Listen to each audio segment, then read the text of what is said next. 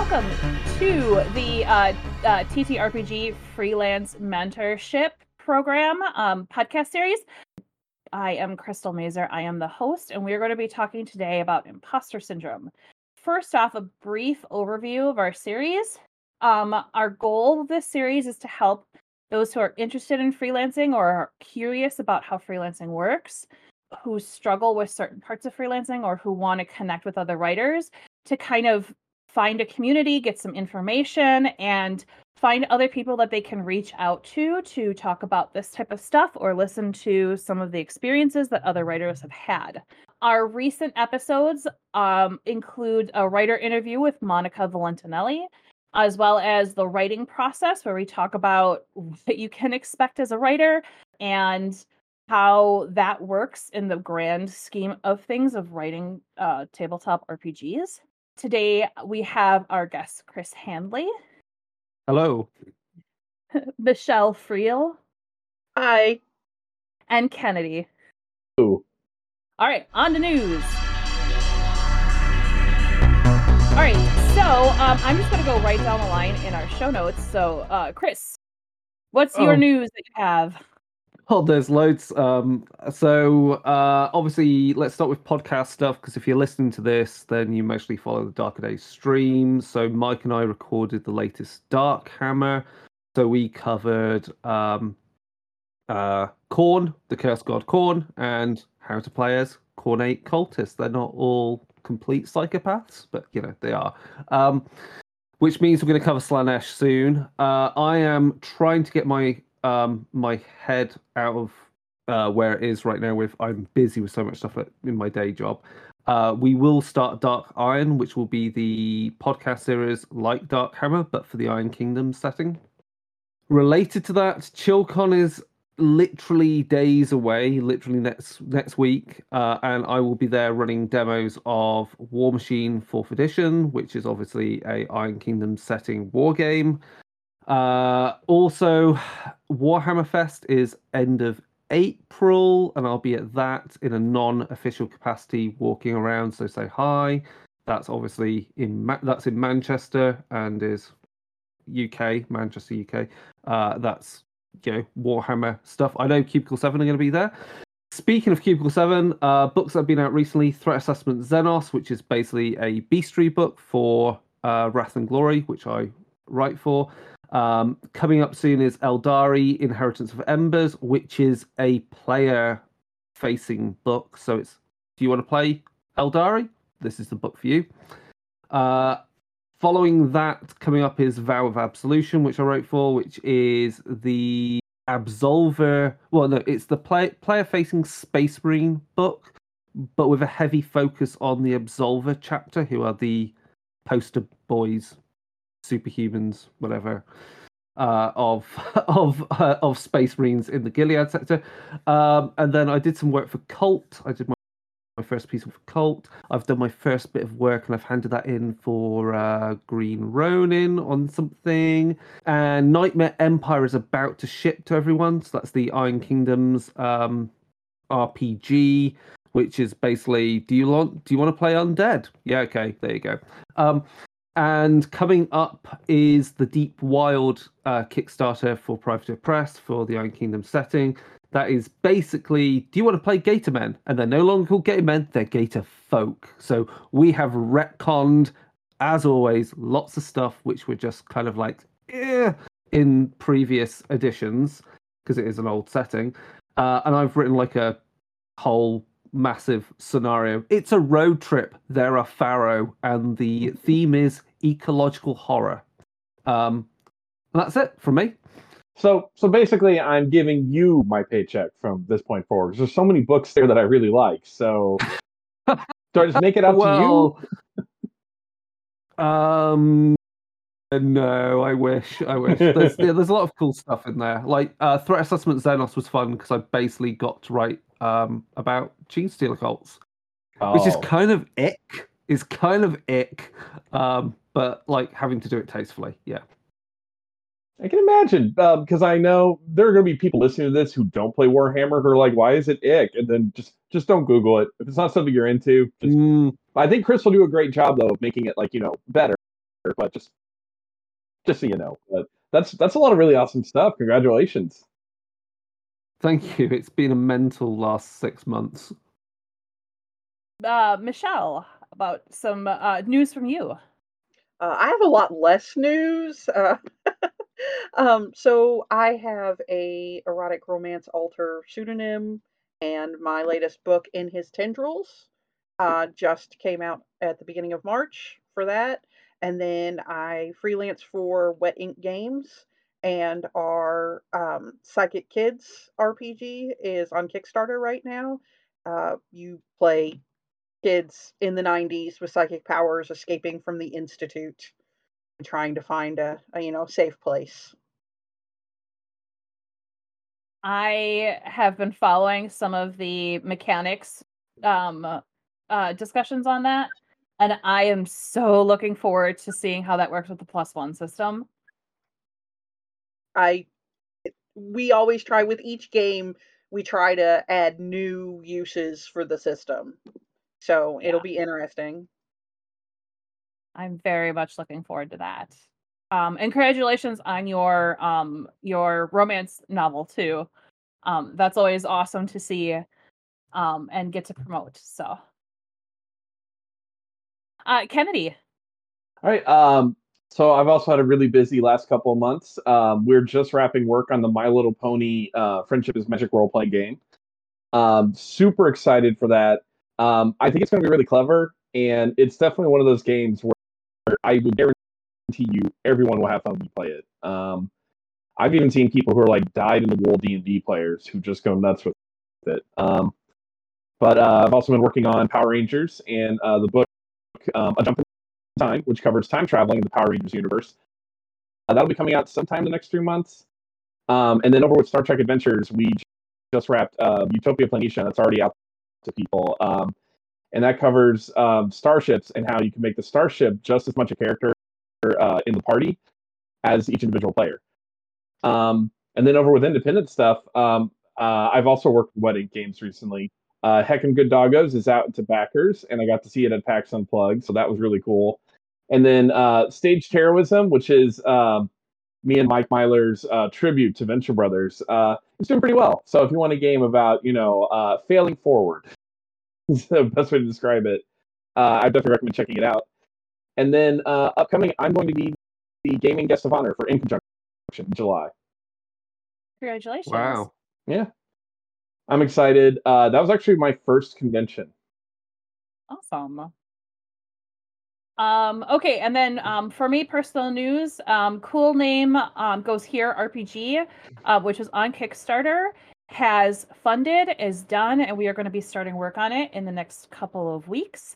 And that is through Mark Tassin and his company. It is actually going to be, once we are done developing it, it is going to be put out as a free OGL for anybody who wants to use it within the community. And that's going to be in perpetuity. We cannot take that back once it's done. So I'm looking forward to seeing what Mark comes up with and helping him kind of develop that into a really cool system that you can put a whole bunch of different genres into, which is very similar to what I do with the PIP system. And so with the PIP system, we are going to be with our next primer in the next couple of weeks, and I will be hiring on for another primer run on that. If you are listening to this and you are interested, please reach out to me so I can get you the form to fill out, because I keep everyone's information, and I will send you that form. You can get my contact information at the end, and I will have it attached to this podcast. Black Ballad, which is through Storyteller Forge Games, publishing company, that is on Kickstarter currently. It has funded. I did the design work for the Purgatory Poker, and hopefully we'll be writing some of the stretch goals, or writing further within the world. There's plans for other things on there, but it's very exciting to be working on that as well. And then as far as conventions coming up, I have GaryCon in the next couple of days. This is probably actually going to be after this episode's going to come out after I've been at GaryCon. Hopefully before I get to C2E2 though, I will be at both of them. So if you are going to be in the area for either of those, then reach out. If you see me at a con, please feel free to say hi.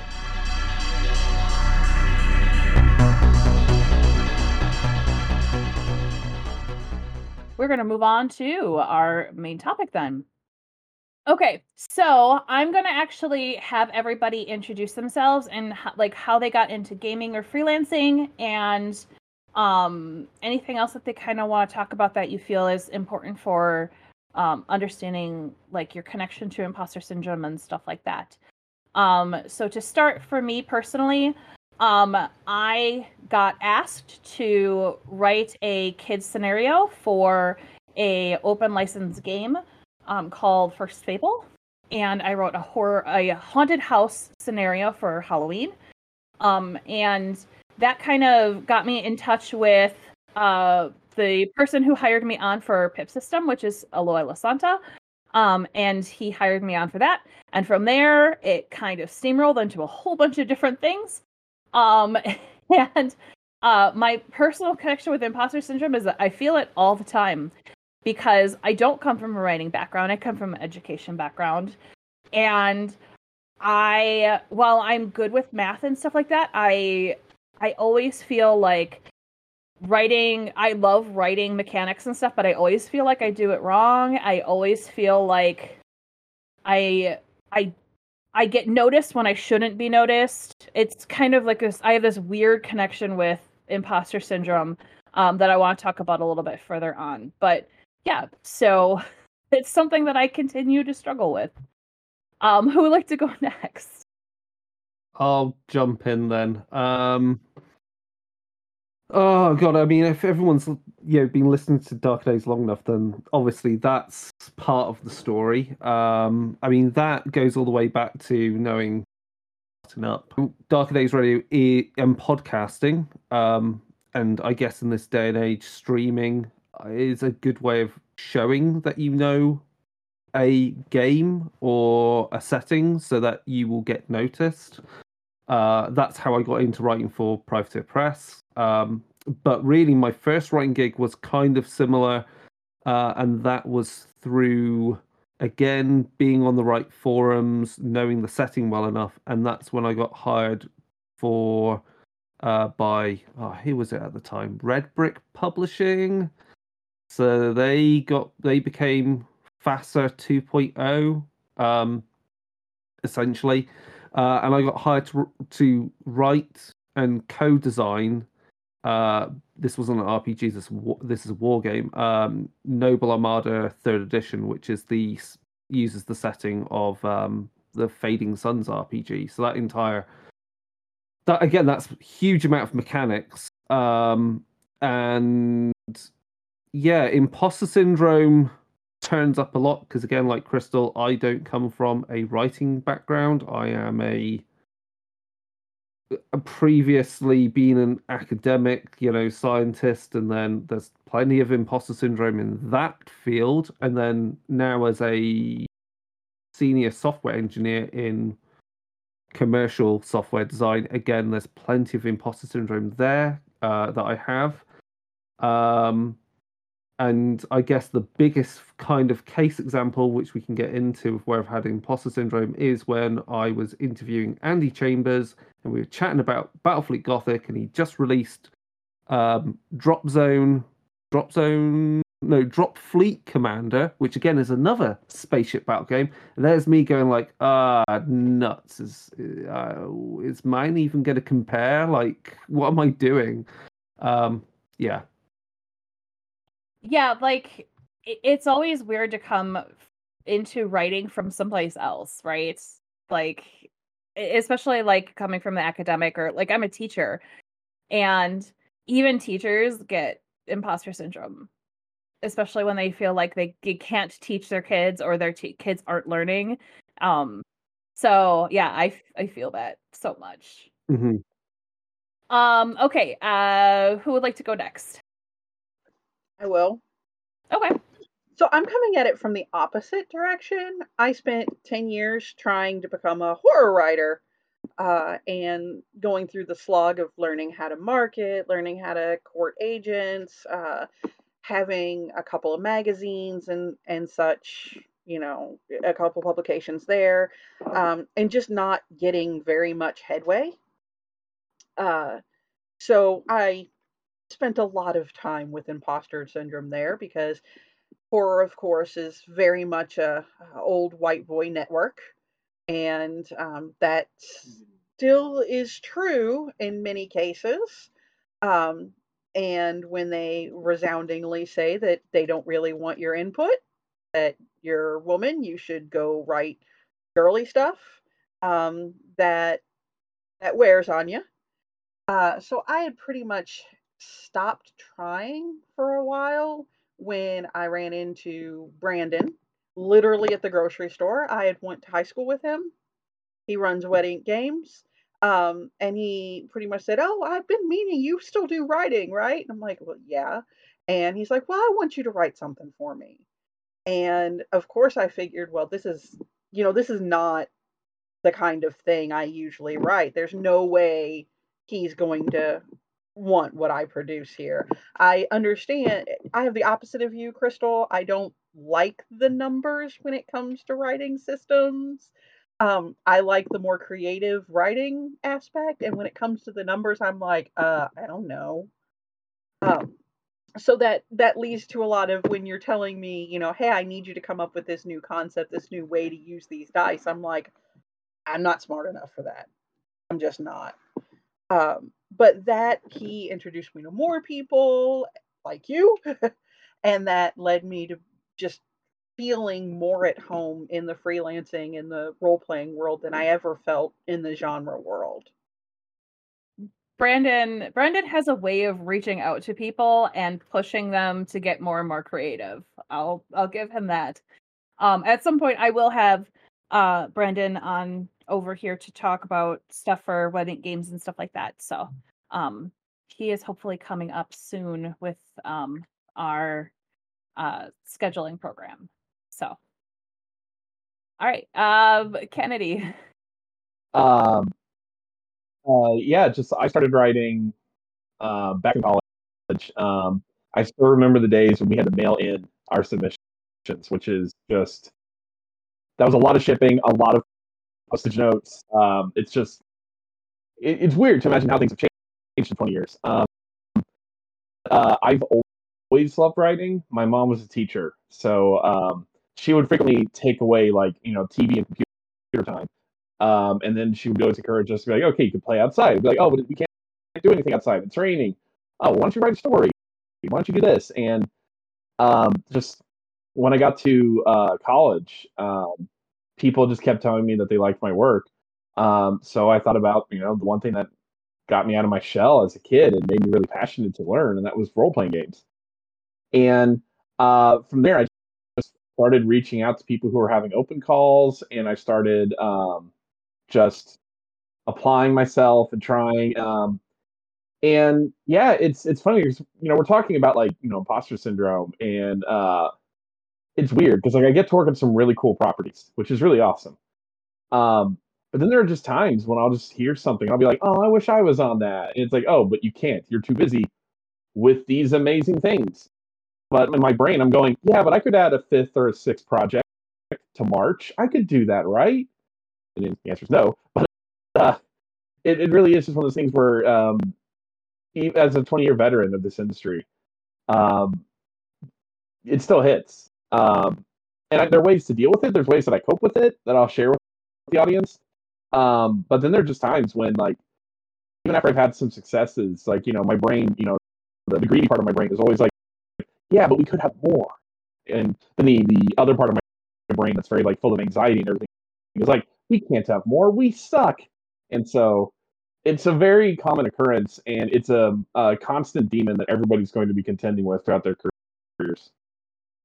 Yeah, I actually you helped me through one of my biggest imposter syndrome moments.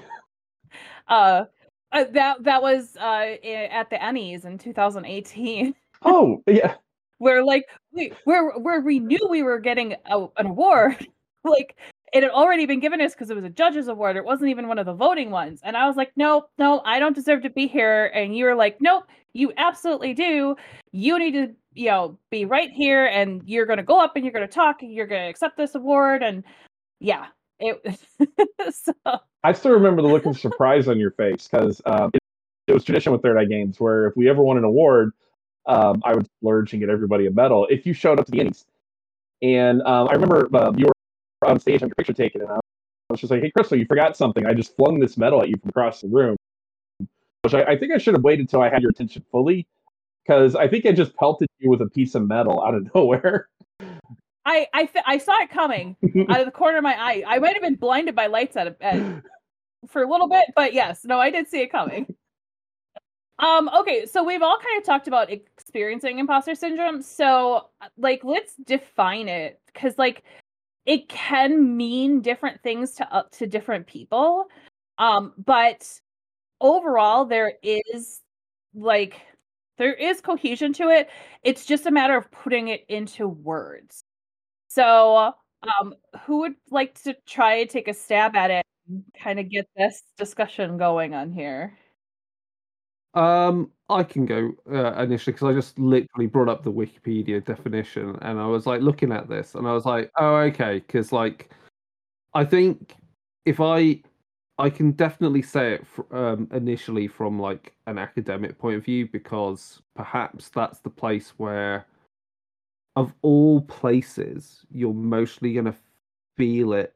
Perhaps in that environment, you might feel it like really.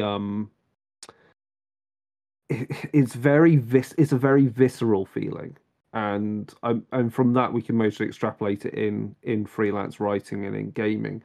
So yeah, imposter syndrome, apparently, the definition via Wikipedia is the psychological occurrence in which people doubt their skills, talents, and accomplishments, and have a persistent internalized fear of being exposed as frauds. And I think even that single sentence at the top of the article in Wikipedia contains a lot. Now, I think that last bit of being exposed as frauds is the thing where I say that is what I mean as being a very tangible feeling, at least from my academic background, because I think when you're making a product, right, and it goes out in the world and people buy it, they should buy it. And if you're working on established products, you're kind of sharing the load on that kind of feeling. That I find personally a bit easier to deal with rather than in academia from an academic background, because when you write a paper which explains your latest finding and your theories and your explanations of it, it goes out into the world and it hits peer review. And peer review is literally someone coming along and going, you know what you've said? That's crap. Have you done this? You should have done this. That's not right. And then that is literally someone basically going, you're rubbish. And there are people out there people in that entire field, that experience, that they get a kick out of doing that as well. And it's one thing to write a paper, then it's another thing to go to a conference and present your results. And you have no idea that the people may have reviewed your paper. They are in the audience, ready to take you out. They are assassins with the word professor at the start of their names. And then you might want to apply for some funding because you want to be an independent researcher and your work's going to be reviewed. And now it's even worse, because it's not just you putting out your work to go, this is what I discovered. That's cool. I've contributed to the body of science out there. They're going to go around and go, oh, that's a very good idea. You've done all that work, but we don't think it deserves any money. Or we don't think you should be researching that. So that is where my experience of it is at its worst. Fortunately, I would say it feels sometimes a bit less in gaming, but again, there are times, this has happened working on privately oppressed stuff, where I'm not really the most experienced person with 5e, and there are fans out there who know the systems backwards and forwards, and of course you've written the wrong bloody rules for something, and they are going to let you know. But there are ways of dealing with it. So that's where I hope that gives some examples of how I've come across, imposter syndrome, and in a very direct way. And I'm sure people have similar feelings and experiences. Yeah, definitely. I know that in the fiction writing, in the publishing world, there's actually two tiers of people. There's writers and then there's readers. And readers read a lot of books and like a lot of different things and are open to a lot of new things. But writers, they get stuck in this idealization of the successful writers that came before. And then you find yourself getting sucked into this entire mind twisting if I'm not as winning these certain awards, if I'm not being published by these certain magazines, these certain publishers, then I'm not actually worth anyone paying attention to. I'm really glad to have not found that same thing in the role playing world.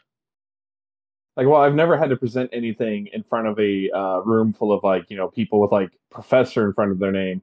Although I will say, Professor Assassin and Doctor Assassin just sounds incredible. So I'm just saying, I'm probably gonna steal that for a book in the future. Um, but no, it can, even on a small scale, like it can be anxiety inducing trying to share your work with people. Um, I remember one of the most harrowing moments of my career was going to one of my nephew's career days and trying to explain to kids, and adults in the room, but it's like, well, yeah, I make board games, but it's not just playing pretend. Yes, it is a real job. People did pay me for it, and kids just would constantly be like, "Oh, did you work on Fortnite?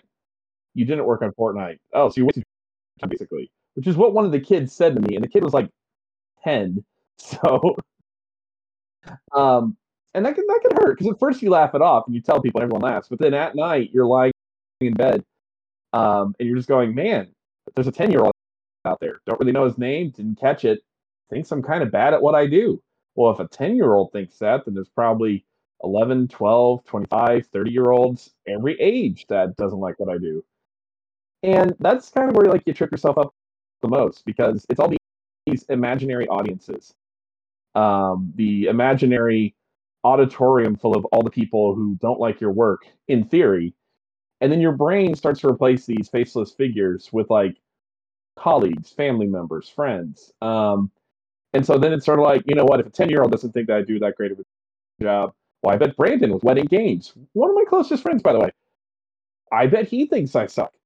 And your brain just, especially if you have anxiety like I do, your brain will just go in circles and your stomach will just turn itself in knots just because you created this entire field of people who don't like you. And, in the day of the internet, people will let you know they don't like your work pretty quickly. Um, 1-star reviews and bad Reddit threads and everything. They're very common. But I think it's the people that we make up in our own heads. And it's not a bad thing. Like, you always should try to think of what your audience will think. But sometimes you just can't help but think about that your audience is just automatically going to hate you no matter what you do. Yeah, I think that sometimes when we are perceived as bigger than we actually feel, that's where it hits me the hardest because and it happened to me recently with when Cool Name RPG dropped and they announced that we were all of the developers that were consulting on there, and a whole bunch of people were like, "Oh my god, that's like an amazing lineup of people." And in my head I'm like, yeah, everyone on there except for me is really awesome. And Like I just automatically deleted myself out of that conversation because I didn't want to be placed on that pedestal in my brain, or like I didn't believe I should have been placed on that pedestal. And it was really like, and it was a personal thing for me. I did like put a stat, like talk a little bit about it as like a personal thing. Like this was something that I just personally wrestled with. And it was, and like I didn't place the burden of that on anybody else. But yeah, like just trying to even like figure out like what a definition is without actually looking it up is really hard, because you're like, I feel like a fraud, or I feel like I don't belong here.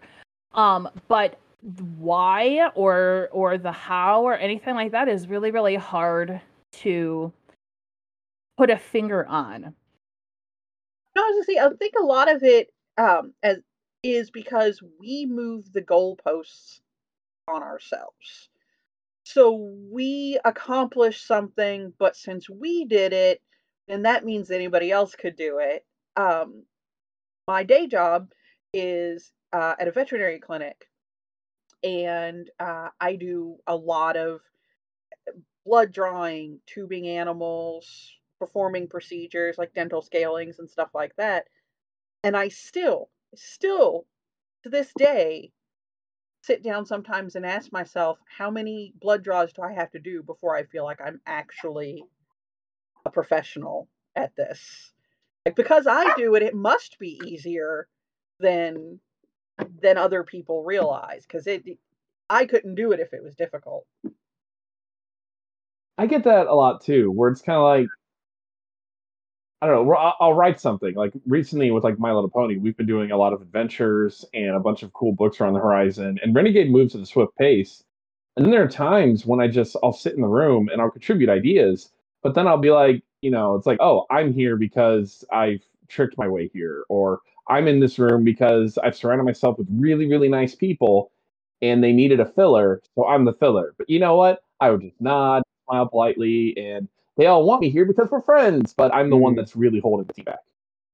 I think the worst thing which hit me recently, and I think this ties into, it's when you set your goalposts is also about how you're comparing yourself to other people, because part of imposter syndrome is also realizing what the route that other people are to get to the same stage. And sometimes that's realizing that some people just cheated at life by having a lot of cash to mess around and dabble, and that's how they get into that.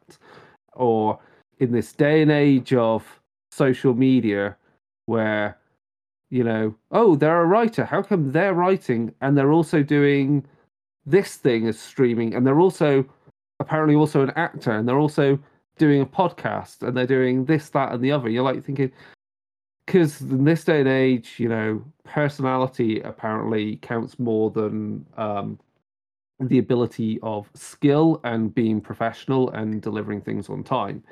And I often have to reflect on that thing of what we see in gaming. And I think and then I go back to it in academia. It's like, if you did half the crap of what people do in the gaming circles, you would get sacked on the spot and you would be ostracized. No one would want to work with you because you could be actually quite good at what you do, but if you're awful to work with, that's not happened. So part of how I reconcile imposter syndrome in gaming, at least, is to think about, or at least in creative endeavors, is often thinking about, well, they kind of, how they got there is not, you have to understand that not everyone's process of getting there is the same. Some people have been through even more than you have to get to that stage, and some people have done very little and somehow are getting thrown every opportunity. But what happened to me, which drove it home and I had to reflect on it, was that and this gets really close to the bone, and it's like, because it's like related to previous relationships, and the said person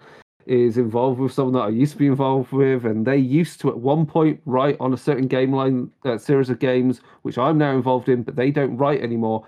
And it was on a conversation on Facebook, and it was about that book, and he went, it's a bit over the top, I don't really like it, I'm just going to rewrite it all. And I was like, for a minute, I was like, so you're basically saying what I worked on was crap, even though I worked with someone who in gaming circles is a legend who was on that book. And then I thought for a bit, well, you didn't work on it. When was the last time you put a book out? I work with a team. It's a team effort. Yeah. So what?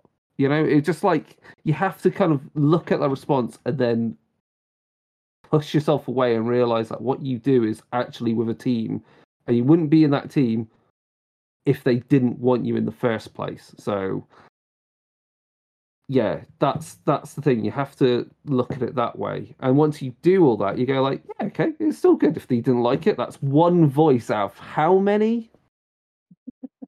Get out of my face. I've got better things to do.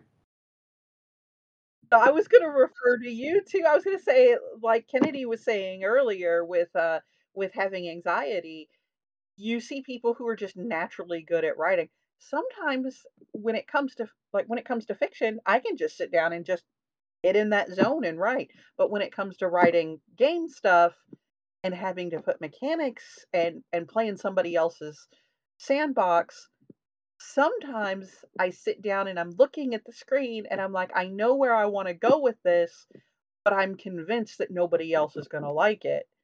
So sometimes a good portion of the effort is just sitting down and getting started on it.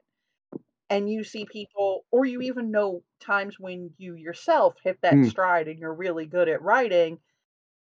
And then you're like, I must not actually be a good writer if I'm sitting here struggling with the anxiety of just getting started. Yeah, and it can be tough. Like, I think one of the other things that we have to like kind of reconcile when you get into any industry is that there's going to be people who advance faster than you in a shorter amount of time. That's there's no like ifs, ands, or buts. It's going to happen. And I know that our brains will always create the most, you know, I mentioned worst case scenarios earlier. We've talked a lot about anxiety. I think anxiety is very common with like writers because we always imagine ourselves in other people's heads. So we kind of take on their burdens too. And while I've never had to run from a dragon, I've certainly imagined how terrifying that would be. But there's always going to be people who, and I'm just putting that very bluntly, they're going to do better than you. That does not mean you suck. That is the key takeaway. And I actually thank like my therapist for getting me to realize that after many years. And we always like to imagine it's for the pettiest, dumbest reasons. Like my brain will immediately go, oh, of course they did well. Well, they're friends with the owner of that company. That's how they got that project. That's why you get that project. And then I have to check myself because then I'm like, oh, so I'm creating I don't know if you swear on the show, but a crappy reason in my own head. And I'm denigrating someone who probably worked really, really hard. Like my brain just immediately said, oh, they didn't hustle. I hustle. They can't possibly have hustled. They can't possibly be better at this than I am. And also, even like I just caught myself right now. I always measure things by metrics when it's like, oh, so they're a better writer than me. That's what you're saying. And I hope when I say these words, it's not just me exposing my inner petty demons, because that's not what I'm trying to do here. I'm hoping that there's going to be someone who hears this and goes, hey, you know what? I've also had the same negative thoughts, and it's very common. There are going to be people out there who are genuinely bad people, and they do advance pretty far. And our industry has seen, a lot of them. Every industry does. But the truth is that there's just some people out there where maybe they hit their great hit, and that's awesome. And then you get to enjoy a really awesome role-playing game. Like when we were talking earlier, like Chris is just talking about all the projects that he's on. I wasn't joking. Those are all like probably like when they all release, those are going to be like really high on my wish list of things to buy. So I can't say there's an easy solution for that either. And I assure you, my advice for this entire podcast is not going to be there's no hope, there's no cure. Deal with it.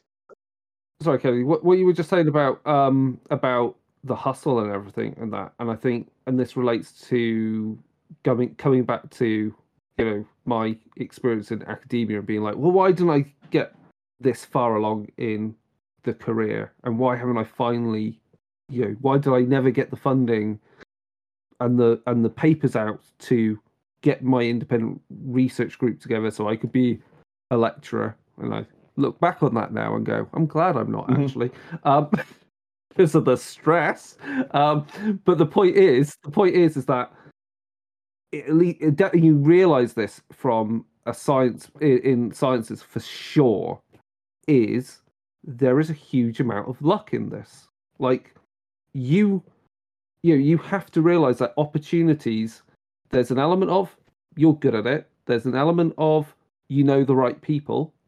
There's an element of you had the right starting point in what you were doing. Like you had the opportunities already. You already had the hardware to do it. You were already embedded in it in the right way, so that it was like an easy fit. So you fell into it and you just do it. But there's also just, and related kind of to that, is just pure luck. Like you can, and this is the thing, like with applying to write for like Onyx Path. I think I applied like 3 times and I had open calls since.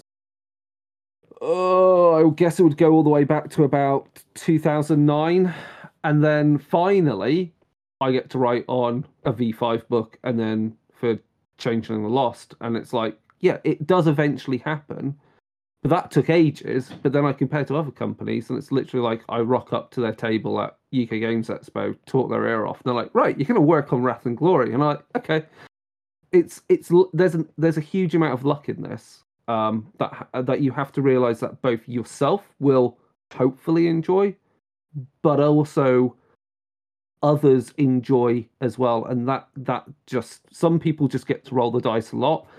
And as we know, a lot of people roll the dice a lot and they push their luck, and things fall apart, and you realize that there was an element of believing their own crap that kind of took over.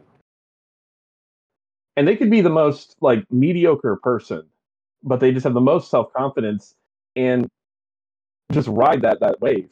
And then there are other people who are really brilliant at what they do, and then their own demons kind of tear them down, where like they let their anxiety build and build and build, and then they're like, oh, I'm never going to release this game. You know what? I shouldn't release this game because it's awful.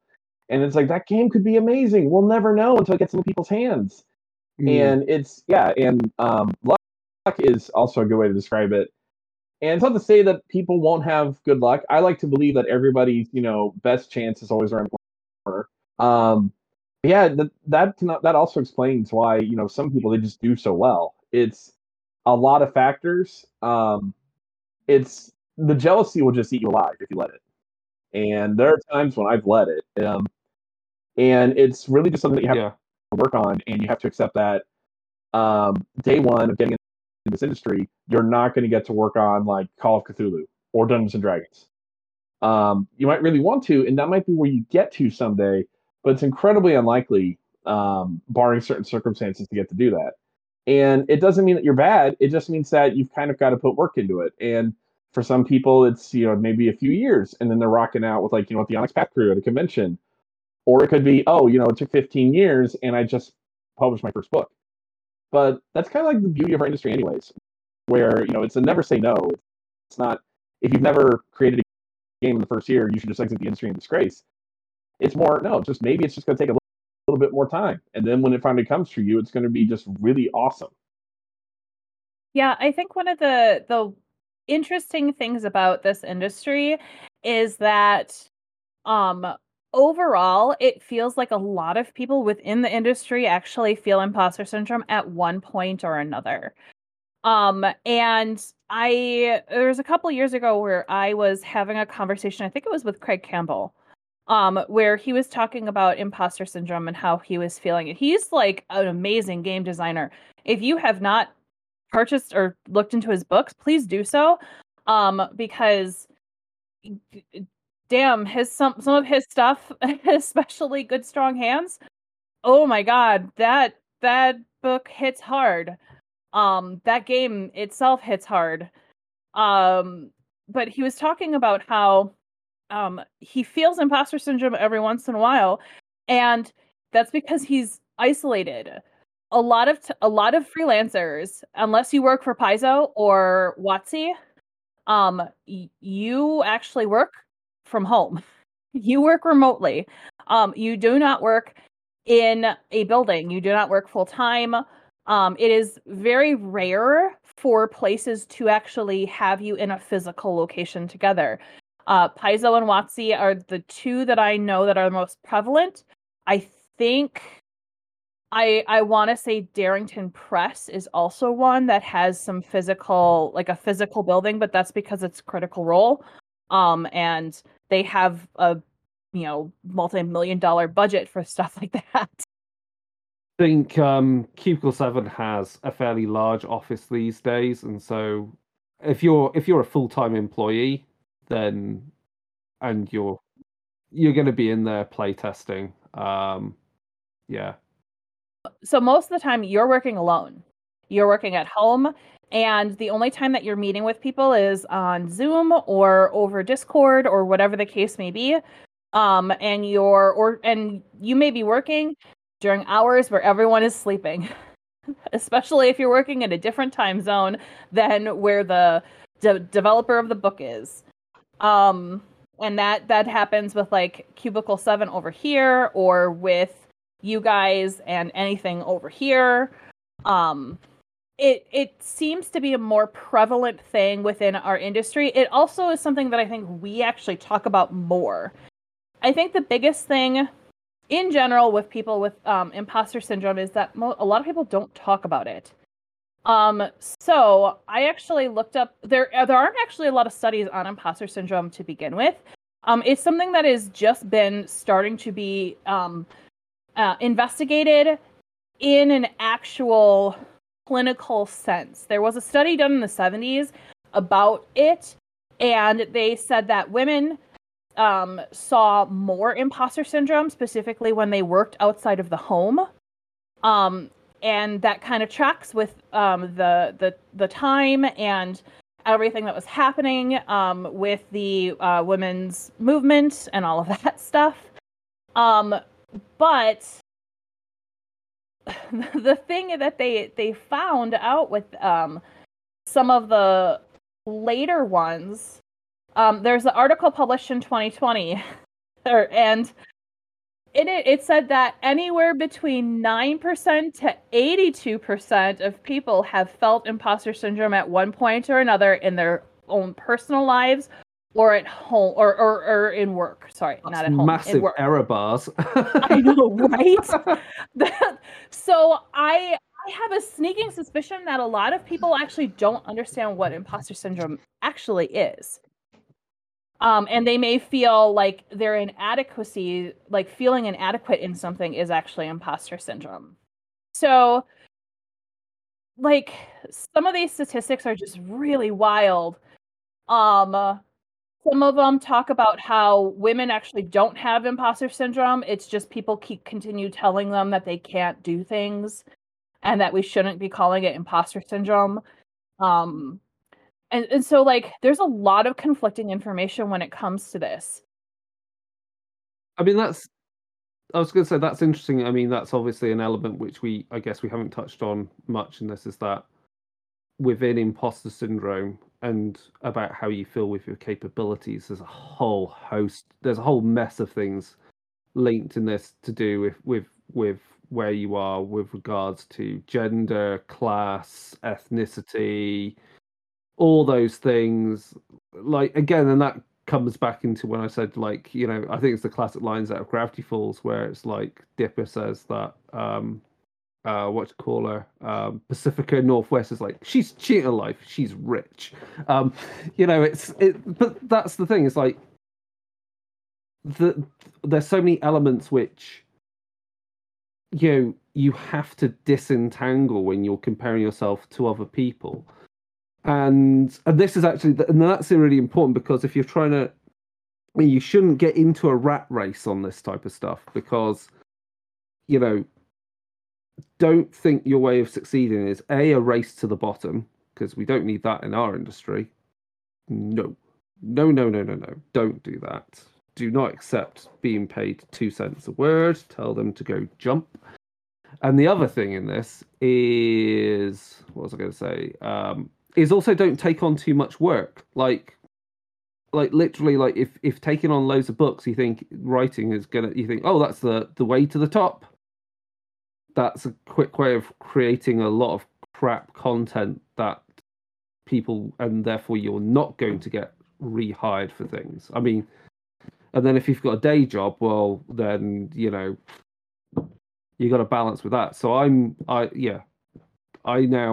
almost at the point where I go, I don't want to work on things because I'd rather work on something else and do that well and get paid more for doing less. And that's what we all want to do. We want to be paid more for doing less, but I don't good. know. Like I said earlier, there are times when I'm just like, no, I want to do all of it. Learn the hard way. You were very correct. Yeah, but you but you can't. It is impossible to do everything. So you need to pick and choose your fights to be the best. It's hard to at set your goals those realistically, things. though, because you're looking at you're coming into this forum, and you're like, oh well, who's successful in my mind? Well, Dungeons and Dragons is successful. I mean, in the genre world, Stephen King's successful, but you really can't compare yourself to those people.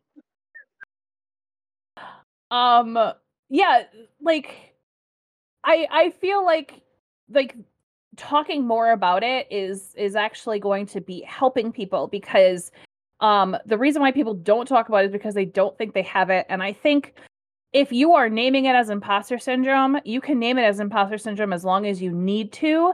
And if you realize eventually that it may not actually be imposter syndrome, it could be something else, that's okay to switch over to that and to go down that line of thinking. This is a very, very personal thing for a lot of people. And the reason why we're doing it in an open conversation is because I'm very open about this. I've had multiple conversations across my social media about it. And so I'm very comfortable talking about it. And I want others to be comfortable to reach out if they're feeling this and they feel the need to be able to connect to a community that does have it. And that they can see that they're not alone. Well, that's like what I was saying earlier.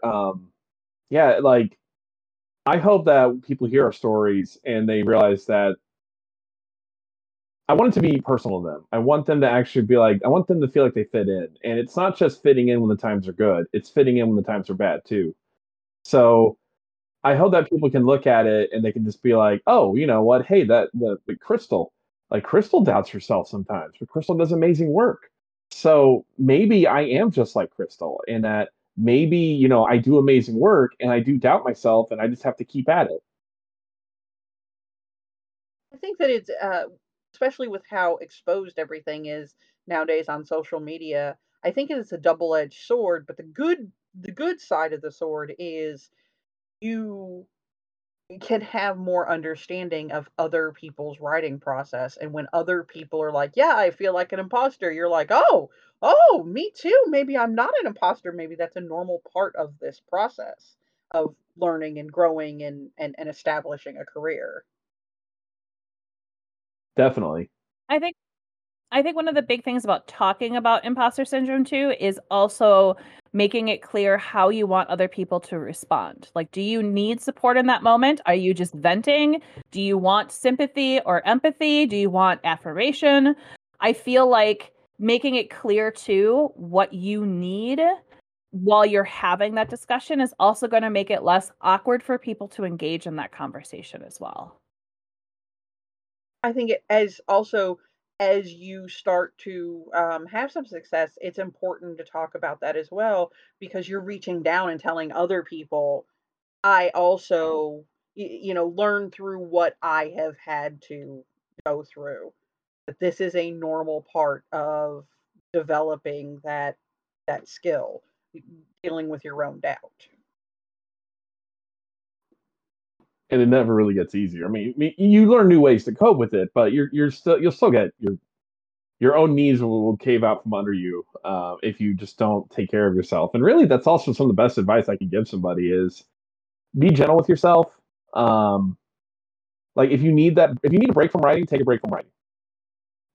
If you don't feel like something is working when you're putting like pen to paper, step away for a few hours.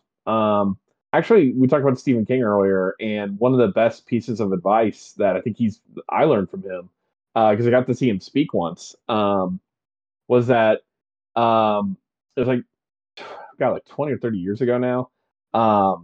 He was struggling because he had released all these great hits, and he was doing the Dark Tower series, And that was a really big introspective work of his, going back and looking at his earlier works and making this fantasy setting. And he was starting to hit a grind where he knew the story, he knew what he wanted, but he couldn't get it out there. And he just turned to one of his old friends for advice. And his friend said, "Have you tried writing something new?" And Stephen laughed, but apparently he then was like, "Well, maybe I'm going to just take a brief break and I'm just going to work on something that I really, really, want to try to be good at, and then maybe it'll work out." However, he learned very quickly that the thing he wanted to work on, he was not good at. And he would not elaborate further until he got to the end. He said that when people go through his mansion after he's long passed, they're going to open up his desk and they're going to find pages upon pages of poetry, romantic poetry. And they're going to realize that it was just Stephen King. Apparently, his forte is not romantic poetry. But he learned very quickly that if he tried to force himself to write something different, he would start to have ideas and daydreams. And instantly storylines started to correct themselves in his head, and he got inspiration for going back and writing whole new chapters that helped move the book forward. And sometimes you really do need to step out of what you're trying to do and look at it objectively, and then just remove your brain from the problem for a second. And the next thing you know, your brain will just get so bored, essentially. It'll be like, man, I'm just not good at love poetry, but I am really good at writing this, this, and this. So sometimes a break's good. Break doesn't necessarily have to be like a break from productivity or a break from writing. I started out with horror, and when I got frustrated with that, I started writing romance because that was fun to read. And now sometimes I genre hop because each thing invigorates me in a different way. So, okay, so we've kind of defined what imposter syndrome means for us. And I want to talk just briefly about comparing it with something else that a lot of other people do experience, which is rejection sensitivity dysphoria, or RSD. It happens a lot with individuals who have ADHD and or autism, and it happens also with a whole bunch of other conditions as well. It's when you experience a severe emotional pain because of something that you see as a failure or feeling of being rejected. And this is a little bit different than imposter syndrome. It can be supported in somewhat similar ways. So if you do suffer from this, please know that some of this advice will help. Not all of it. You can also experience both of them at the same time. That is also a valid thing that happens. So I just want to talk a little bit briefly about the differences between the two, because I will say, like, my imposter syndrome, I don't actually feel like an emotional pain with it. I feel like a loneliness, or I feel like I need to hide or something like that, but it's not like an emotional pain. And it's not a complete outright rejection. So I kind of want you guys to kind of have a little bit of input in this. If you do actually have RSD, if you are comfortable sharing, you are welcome to do that. If you don't, that's okay too. But I just wanted to kind of touch upon this because this can also be something that someone may think is imposter syndrome, but it is something a little bit different. So I feel like an important part of imposter syndrome is I am not skilled enough for this. I am not experienced enough. I do not have the education for this.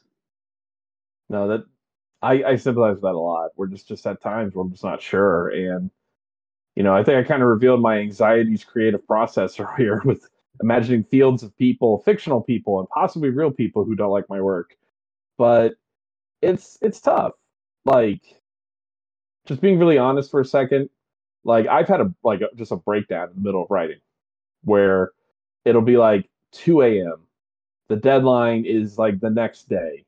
I've written like 5,000 out of 10,000 words, and I can do a sizable amount of word count in a day.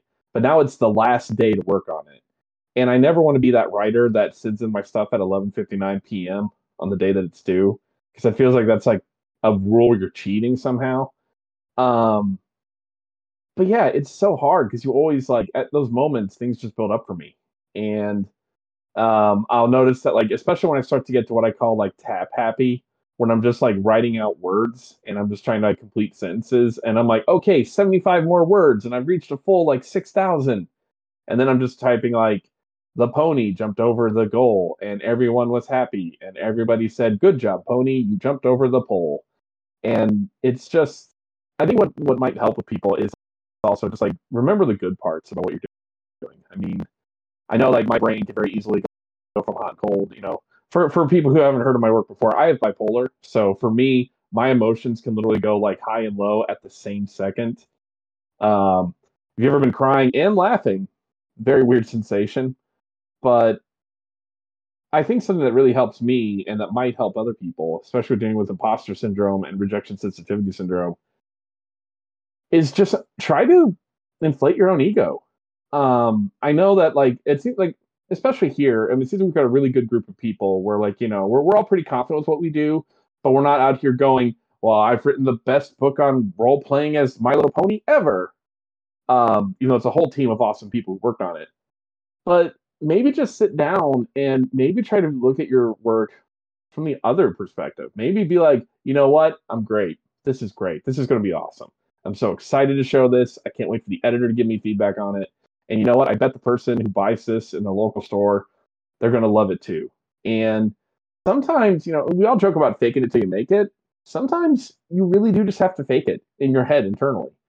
And obviously, don't let it become a lifestyle. I mean, don't become the gamer bro that's talking crap about other people's work and only talking about the good parts of your work. But sometimes, maybe just for a hot second, assume that you're your parallel universe self. Like with Star Trek, the mirror universe. Imagine you put on your best gold sash and your very stylish hip dagger and be like, you know what? No, I am great. And this is going to be great. Everyone's going to be excited. And sometimes that also helps me. Sometimes just being like, hey, I'm reasonably competent. This will be the most reasonably competent book I've ever worked on. Sometimes that's enough. And then I'm able to just calm down, look at it, and be like, no, like I will get this done. And then boom. Will that always work? Will that work for everyone? No. Like I said, there's always a million outside factors, but sometimes you just, it's nice to pretend. Like it's nice to sit down and relive the moments when like winning a judge's choice Emmy. Sometimes I relive those moments and I'm like, no, I am really good. I am really great. And I know that probably sounds horrifically like egotistical, but sometimes I've just got to let myself pretend, because if I don't, then my internal demons will just be like, they'll just keep kicking me on down. And I think that's actually kind of a really healthy expression at times, to look in the mirror and say, hey, no, I am great. And obviously, don't let it become self-destructive. Don't let it be your personality. I've seen a lot of people in the gaming industry who kind of come in as like a character, and they never stop being the character, and that character gets really obnoxious after a certain point. But just if you ever doubt yourself, just always be like, hey, I'm great, and I guarantee you that 9 times out of 10, that answer will always be correct, and that you are great, and you should be here. And I remember actually when you mentioned Craig earlier. I remember when he mentioned how someone told him he had no career in game design, and that blew my mind, because I thought, is this the same Craig Campbell we're talking about, where Craig's got like a whole bunch of really cool games? He made a bunch of little tiny games too that like emulate famous TV shows. Like I played a one shot of What We Do in Shadows using his little vampire game, which name I'm blanking on. I'm sorry, Craig. Everybody go to Craig's website or drive through. You can find Craig's work, but it's a fun game and it captures the plot of What We Do in Shadows extremely well. And it's just amazing how in this industry we can just tell people who have a lot of potential that they're not great. And yeah, just it's a struggle. Like, especially when you see your friends, like, like I have a lot of anxiety when people pick on Craig, and then I'm like, oh no, you will not pick on Craig. Die Laughing is a tremendously fun game.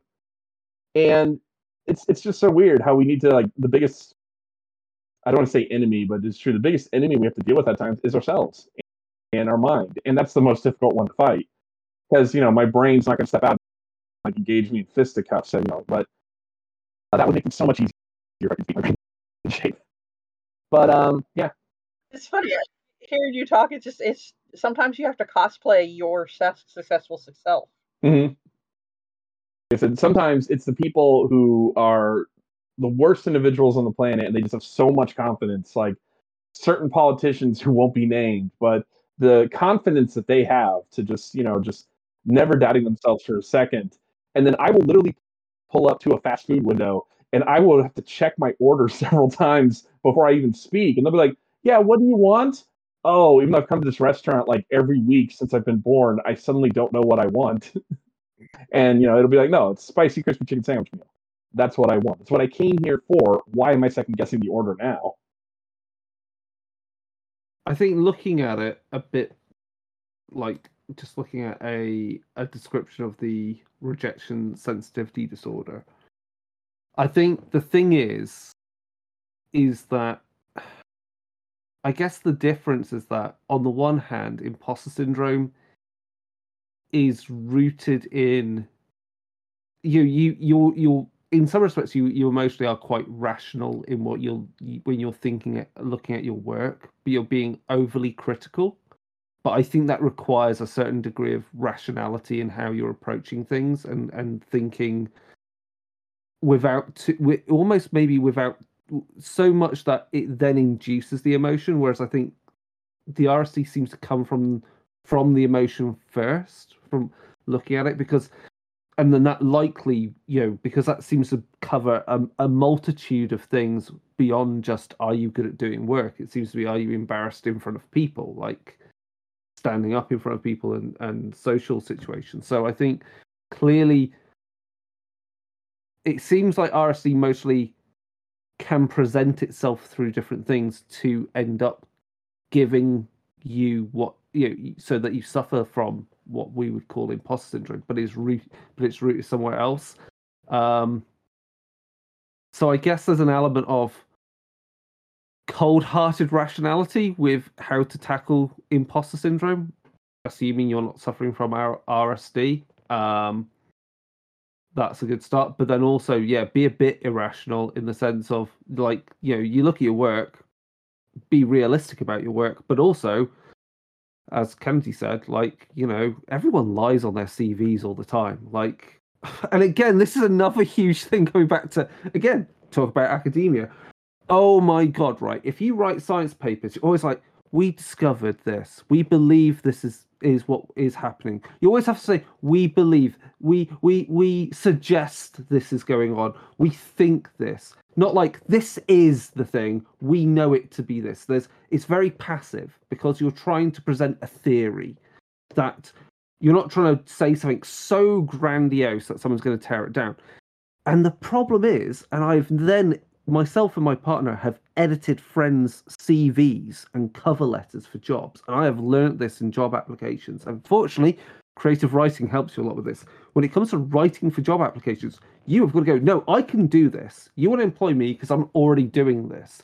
You've got to be, and that element of forcefulness, again, measured amounts of it, is useful both with how you approach, how you consider your own work, how you compare yourself to other people's work, how you can compare your work versus people who are critical of it. Well, if they're critical of it, great, but can they write? I haven't seen their body of work. Then jog on. You're one of a few people who are the vocal minority.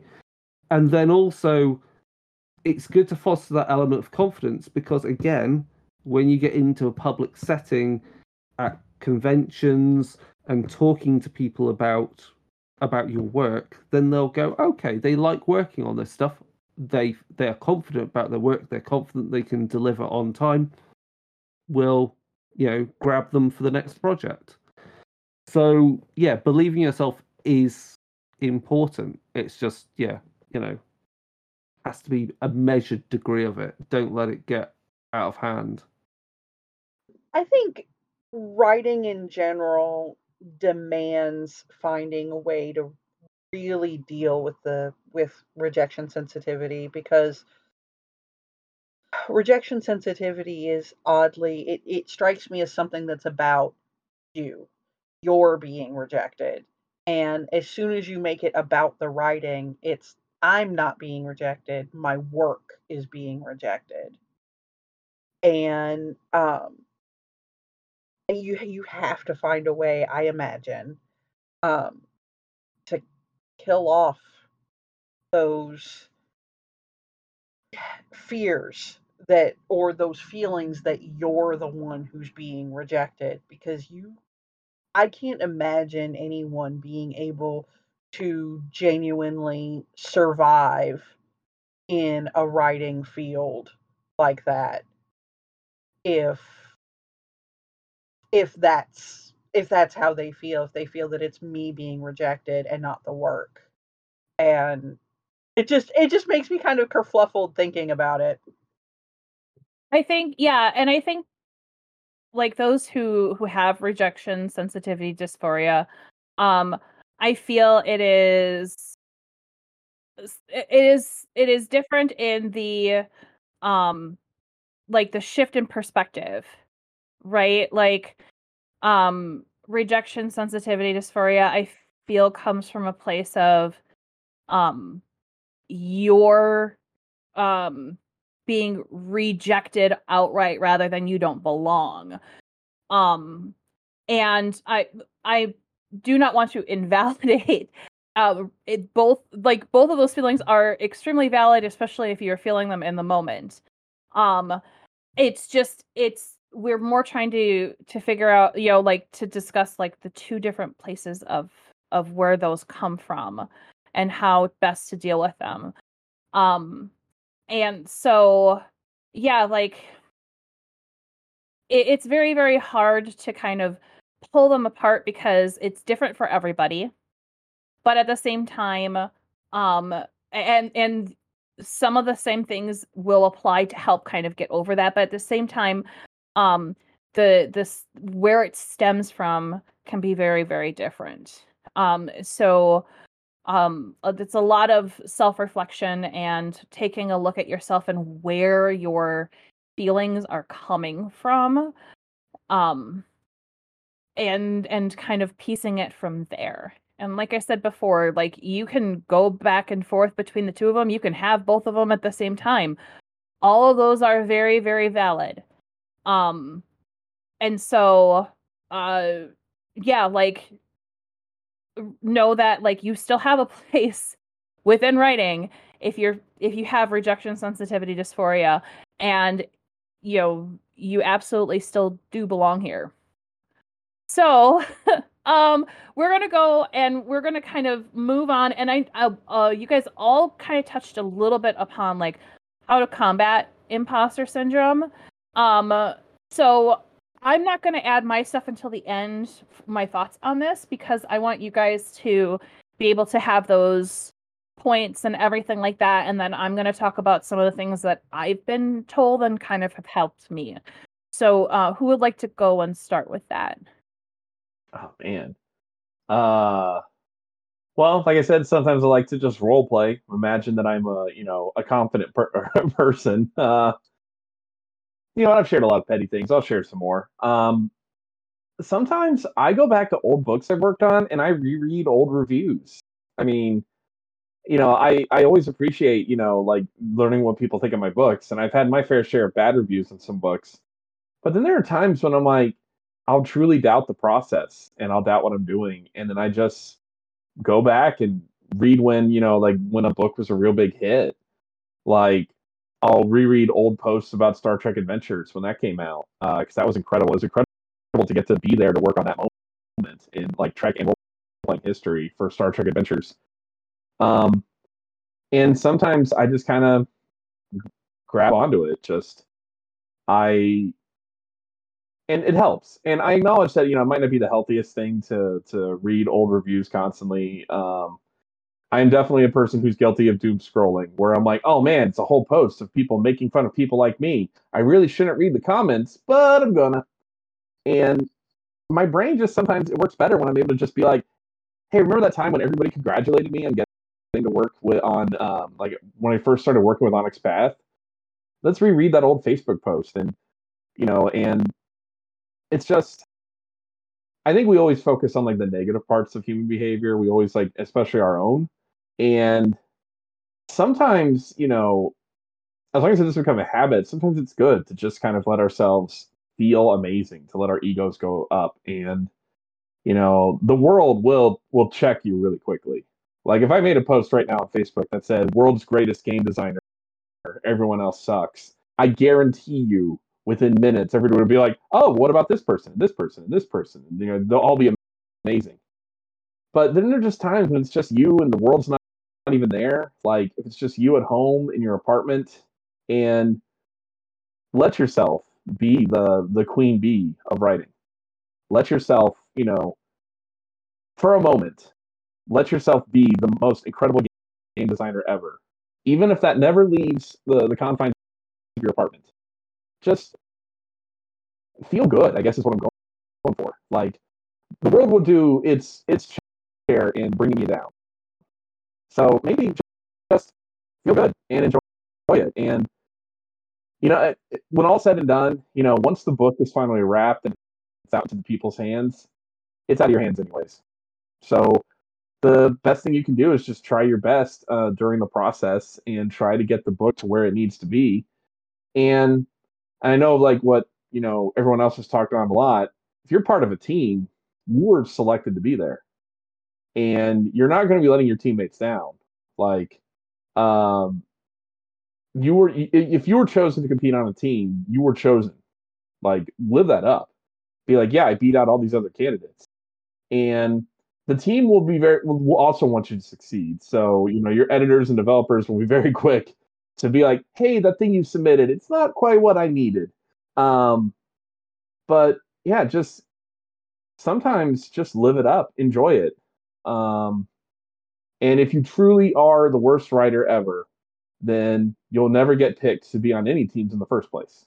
So I picked up a habit from a friend of mine on Facebook who has a lot of anxiety and other mental issues. And when she was feeling most stressed, she would literally just post a list of everything she had gotten done that day. So I have evolved that into, first of all, you'll be surprised you got more than you realize done. I mean, sometimes just taking a shower is an accomplishment and you can list it as one. Absolutely. Sometimes just, doing a little bit of research is an accomplishment because it's something you need for that project. So I, on my calendar, will actually write down specifically what I have gotten done in a day. I like to make lists and cross it out.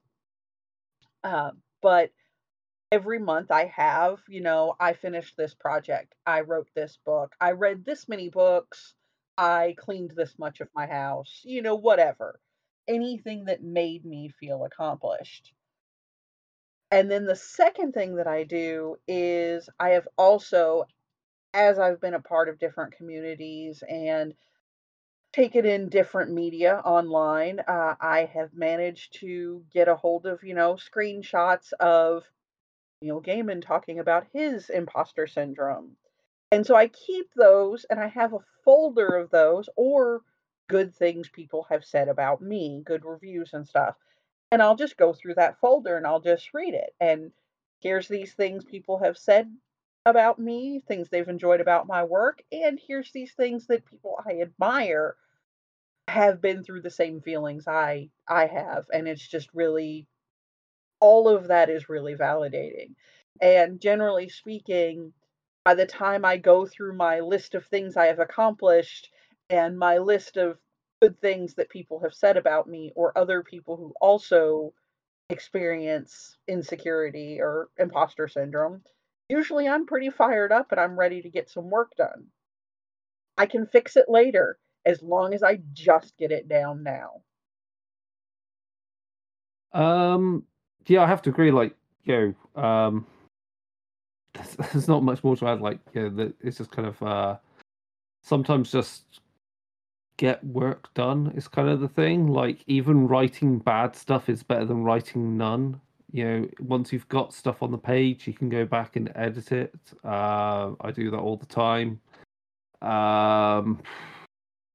And it's just kind of it's just understanding that there are many other factors that are out of your control that will lead to you not getting the breaks. We've already talked about luck. It could be because of whatever's going on in the company, change of direction on things, change of developer. Let's be honest, developers have favorites, people they turn to who they know they can get work out of. And that can lead to you not getting picked up for a couple of books on a particular line because that's just how it is. It's not actually anything in particularly personal. It's just how developers work, and that's that's how this industry operates. Really, is that kind of trust, that level of trust with writers that someone has in their kind of portfolio, as it were. So yeah, and I think the other thing is, and I find this obviously has helped with imposter syndrome, is if you do get into doing, not everyone wants to do this obviously with writing, but like with things like podcasting or streaming or blogging, that doing those things are useful for creating kind of a treadmill of just getting something out there, again, proving you can do the work at your own pace, maybe.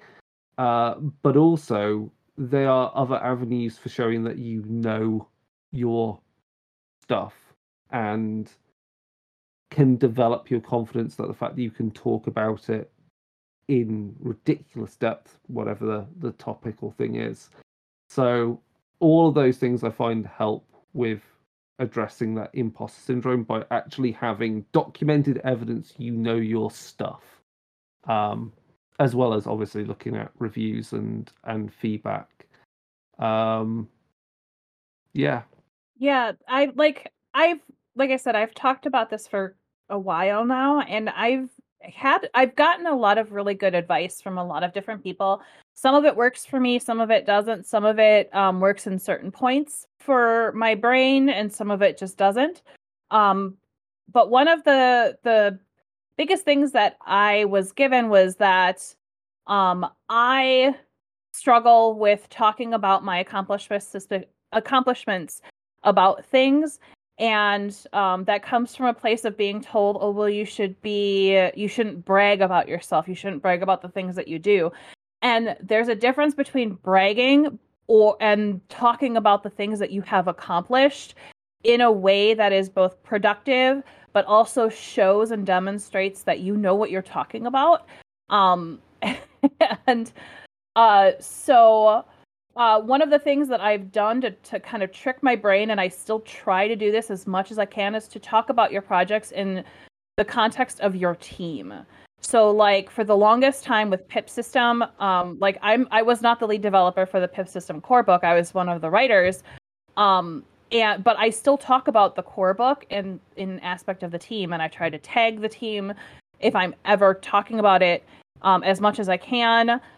With the Pip primers, I try to tag as many of the writers as I can on social media and talk about it from a team aspect, because those wouldn't exist if it wasn't for that team. And it is a way for me to talk about the things that I'm proud of, but also get around the fact that my brain is like, no, you shouldn't be bragging about yourself. This is not good. Because it's now me and everybody else on the project and not just me.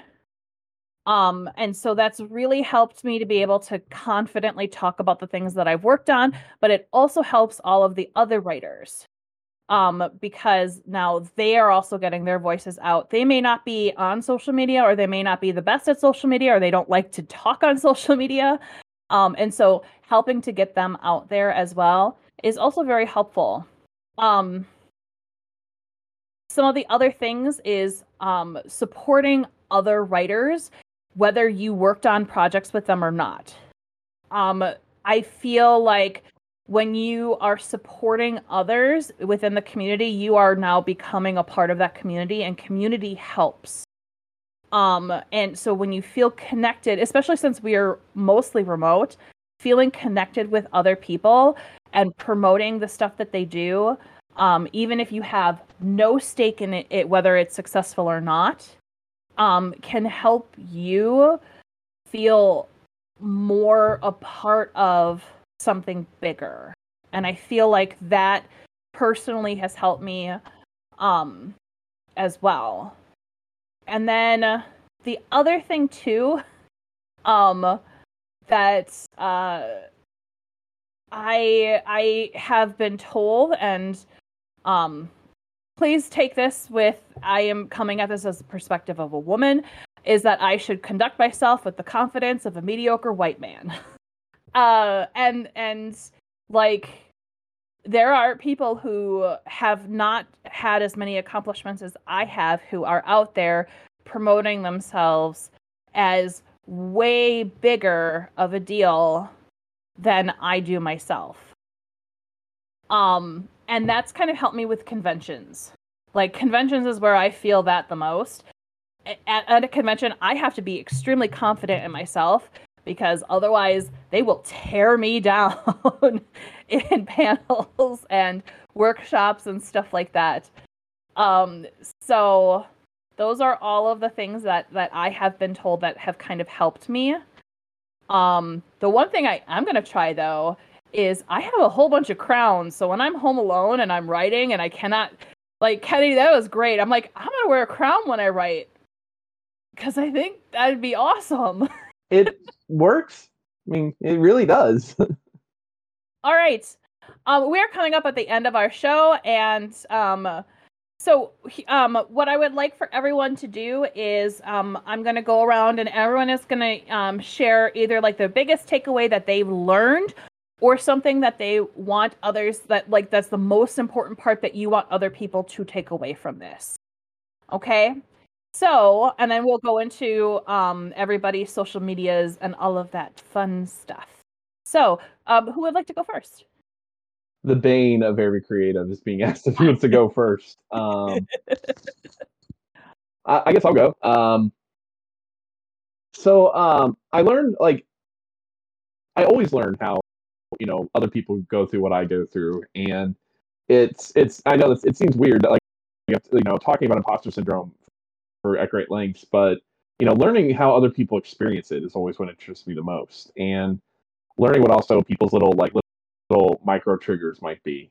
And again, it's something that I think that I've learned in 20 years that I think might be helpful, is really just, at the end of the day, it's all words on a page.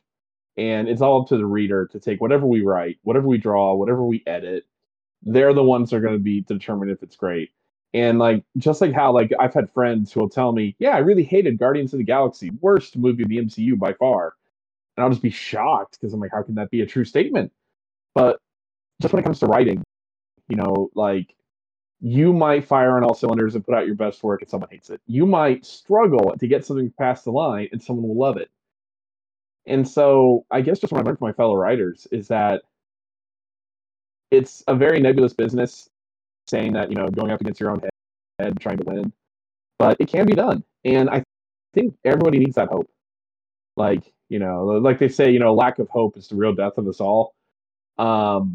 It really is just, what I've learned from like other people. It's just like, with like Chris, because I'm more familiar with Chris's work. Just the fact that you have an incredibly challenging day job, and then you're also creating all these awesome hits. And then we streamed together. We were in an Iron Kingdoms game for a while. And so just knowing that, like, you experience the same hurdles that I go through really helps me with understanding, like, hey, like, there's a chance for me, that I can, beat my own demons and create stuff. And it's, I'm not saying that, that I'm not going to be working on My Little Pony this weekend and frustrated and throwing, like, I have a little beanbag that I throw at the wall sometimes, just because I try to get it to bounce back at me. This whole podcast, I'm just incredibly childish and churlish, and that's me. But no, it's just knowing that other people go through what I go through, and it may take 1,000 more of just talking to people and realizing that other people go through what I go through, and it's very normal to have imposter syndrome. But there'll be times when I'll succumb to it and just be like, no, I am objectively the world's worst creative person on the entire planet. And again, it's just the next day, it's, hey, you got to pick up that pen, you got to put it to paper. Somebody is wanting you to write these words, and it's up to you to do it. And there's always hope. I mean, I'm able to do it, and I know that, and I've had a lot of help to get there too. Like we talked about teams earlier, and a great team is just phenomenal. But yeah, so I guess just what I'll say to people out there who listen to this podcast, what people have told me, and it's like, I believe in you. Like, I believe that you're all great writers, and we're all going to do amazing things together. Awesome. Thank you very much. Okay, who is next? What did I learn from this? It's always validating to hear that other people feel the same way that I do. It always helps to know that other people struggle too, because then I don't feel alone. I guess the biggest thing that I have learned from this is, there's a huge difference between writing a book, a novel on your own, and writing in the role playing community where, like Crystal said, everything is a team. And there's just such an amazing sense of community here in the role playing writing field that you don't always find everywhere else. And that's a really valuable thing. And that is probably why I find myself drawn more and more to that community. Awesome. All right, Chris. I'm trying to think. It's because it's late here. My brain is mostly crapped out and said a lot. Yeah, I think it's just clear that it doesn't matter where you come in with writing. It's everyone, generally experiences it at some point to a lesser or greater degree, and it is going to hit us all. Case of talking about it, and I think, and it's good that I guess there is more people talking about it, and maybe while social media in this day and age is a blight in some respects by creating a false sense of reality out there, that the fact is also, thanks to social media, we also learn the fact that we can actually talk about this, because I don't know how much of this was ever spoken about back in, the early 2000s or even before then. So, and it's just kind of reach out, and, people will likely have the same experiences and reinforce that you are actually doing the right things. And I think just generally just write. Yeah, so essentially just reach out, and people have advice, and the best thing to prove that you are not an imposter is just to keep writing. Just get stuff out there, whether it's self-published or on your blog, or even if you're trying to get into gaming, do if you like streaming, obviously, or podcasting, maybe also look at those. Are a great way of kind of getting away from the writing, but still exploring what you love in a different medium. Podcasting is like, everyone seems to do it, but yeah, just explore it that way, and also just play some games. That's the other thing. Just like, find other ways to get away from the thing that is seemingly your barrier to producing the work. Okay. So I think my biggest takeaway, and I think the whole point of this whole podcast series, is that if you're part of a community, and whether you're playing games, whether you're just a fan and collect games, because let's be honest, how many Kickstarters have we backed where we're never going to play the game, but the art was really cool? Way too many. So, like, whether you're there, whether you have imposter syndrome about getting started into writing, whether you're curious about writing, whether you're just getting started, whether you're in there and just struggling with this, you are all part of this community, and we have all been in your shoes at some point, and we have all done very similar things, including backing many, many Kickstarters where we're never going to play the game, but the art is just so pretty, or the concept is just so cool. And so, like, just know that you have people out here who support you and are willing to help support you, or promote your things, reach out, make connections. That's the glory of social media, is that you can connect with people over long distances. Okay, so we are going to wrap this up. So I would like for everybody to share their social medias where people can find you. And let's go. I'm just going to go right down the line as to what we have. So Kennedy, you're up first. Hey, you can find me most places. My gamer tag, my Twitter handle, and a lot of other places that I use for fans is JKMyth. And if you ever want me to just post what I think to be some really, really good meme content, that's my Twitter account.